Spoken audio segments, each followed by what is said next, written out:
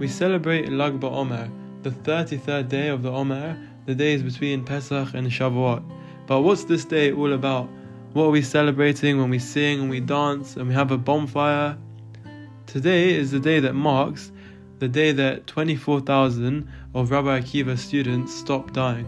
But there's a misunderstanding here. If they were all dead, there wasn't anyone left to die. So it's not like they stopped dying, there just wasn't anyone left. How can this be a day of celebration? Surely this should be a day of mourning. How can we sing and dance around a bonfire? What does the fire represent? Fire is nothing on its own. It's only something when it's connected to something else. Imagine you meet someone and they say they've never seen a fire before. How can you describe fire to them? You might say it's hot, it's very hot, it's orange, it's red, it can destroy things. However, fire is nothing on its own. You can't just have fire in the air on its own. You can't hold fire. It has to be attached to something else. You can say the cup is on fire and it's destroying the cup, or the plate is on fire, or the table is on fire, and it can destroy things. It can spread and destroy so much. On the other hand, fire can be used to create. It's used to create such amazing things. What we need to sustain ourselves, food, most food is created from fire. Also houses, buildings, the bricks, they're made from fire.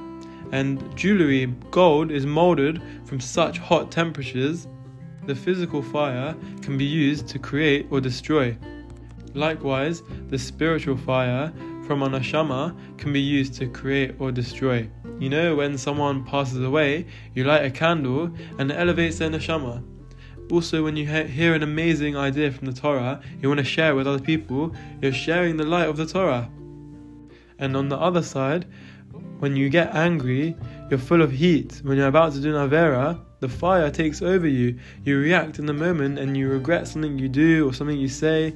This isn't something you normally do. It's just in the moment when the Yetzer Hara takes over you. You feel hot, you feel the fire. So just like the physical fire can create and destroy, so can the spiritual fire. When Rabbi Akiva's students were passing away, imagine how bad he must have felt.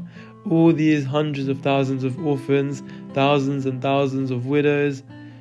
He had to go to 800 funerals a day. This must have been the lowest time of his life. He lost all his life work, all his teachings, the future of the Torah. He lost it all. You can't even begin to imagine how he felt losing all his life work. If you're a businessman and you lose all your life work, you would be devastated. I heard a story from my rabbi. There was a man, he lost 30 million pounds, all his life work, just in one day. He was so depressed, he couldn't leave his house. They had to come to his house on Rosh Hashanah to blow the shofar for him. So this is how you feel from losing your money. Imagine how he felt from losing all his life teachings, all the future of the Torah. Even though he felt this low, he persevered. He didn't stop teaching Torah. He kept the fire alive, and he went to find 5 new students who he taught so well that they became the 5 Gedolim of the Torah. And we wouldn't have the Torah today if it wasn't for them. This is what Lag BaOmer is all about. The Rabbi Akiva, he didn't give up. He persevered. He found 5 new students, and this is what we celebrate, the future of the Torah. Like Rabbi Akiva, he didn't let the fire destroy him and make him feel depressed, make him do bad things. He used the fire for good, to keep the Torah alive. So should we, like Rabbi Akiva, not let the fire destroy ourselves. And we should persevere.